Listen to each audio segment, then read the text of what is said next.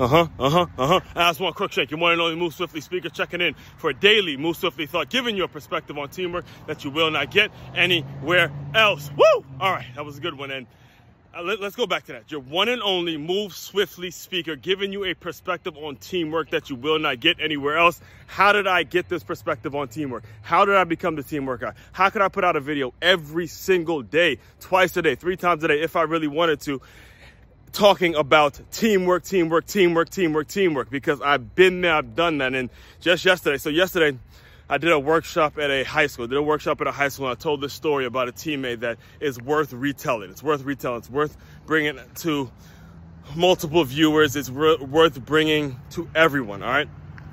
It was my last season at Stony Brook University, the week before camp, all right? It was the week before camp. I was in Ocean City, Maryland, absolutely fucked up, like drunk to like hammered. When I say drunk, I don't mean drunk like at night and you fall asleep. I'm talking about drunk like in the middle of the day drinking. It must have been like 3 p.m. and I'm already hammered. It was college and you're day drinking. It was like my last blowout before I had to go back to camp, all right? And write this down because this is the truest statement you'll probably ever hear, all right? A drunk mind speaks a sober heart. Say it again. A drunk mind speaks a sober heart, all right? So in the middle of my absolute mess, I call a teammate of mine named Chris Fenelon. He was one of my best friends on the team.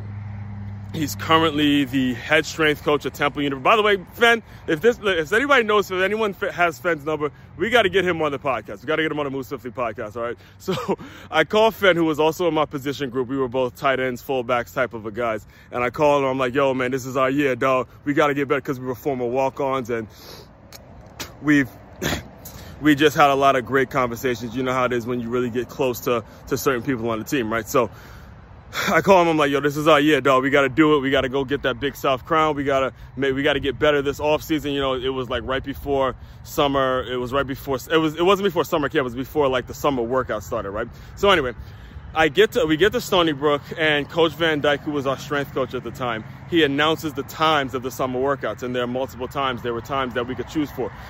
We could come to the 6 a.m. workouts in the morning, or we could come to the workouts in the afternoon, right? So after Van Dyke gives us those times, and he lets us know what our options are about coming to the summer workouts and all that, after he's done, Fen was a big talker back then. He was a big talker. He was one of the more vocal guys on the team. After he's done, he just looks at me. He looks at me, and I believe it was myself, him, Pops, and Bamiro. It was us. It was kind of us four, and a couple others, I believe, that were walking by him. And he goes, "Hey, what you think? No, actually, I think he was talking to Pops. He goes, "Hey, what you think? 5 a.m. every morning or 6 a.m. every morning? 6 a.m. every morning? What's up?"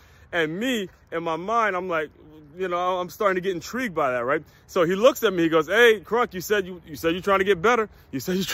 What's up? 6 a.m. every morning? What's up?" And me, I'm like, fuck yeah, let's do it. So every single morning for that summer, I'm up 6 a.m., Kenneth P. Laval Stadium, he and I working out, grinding, doing our thing. And I tell you all that because to this day, I'm a 34-year-old man, and every single day I wake up 5 a.m., getting it in, working out. And those are the things in my mind, one of the things that pushes me still to this day is the fact that, again, I had a teammate like Fen, had a team, and not just a team, but teammates like Fen that push you and push you and push you and push you.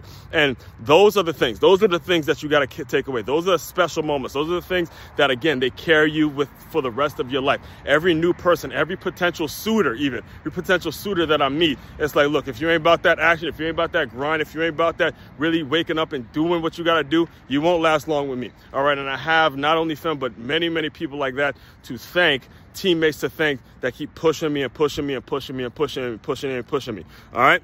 Again, I do more on this. In fact, I will, at some point, I will get Fenelon on the Move Swiftly podcast. Make sure you check it out. It's on MakeYourMove.com. That's MakeYamove.com. It's a one-stop shop. You get your Plus LY gear. You get your athlete, Plus LY athlete bundles. You get your Plus LY business bundles. You get all of the books. You get whatever it is you need. Again, it's a one-stop shop for all of your teamwork and your personal and self-development needs, all right? Understand there's a twist to that. That's like taking what you would get from a career coach and taking what you would get from a life coach, and I merge it into one. And I call it the Move Swiftly brand, the Move Swiftly, your one and only Move Swiftly speaker, giving you a perspective on teamwork that you will not get anywhere else. It's a lot going on, man. Stay tuned. As one Crookshank, your one and only Move Swiftly speaker. Checking out. You guys continue to move swiftly. We will talk more soon.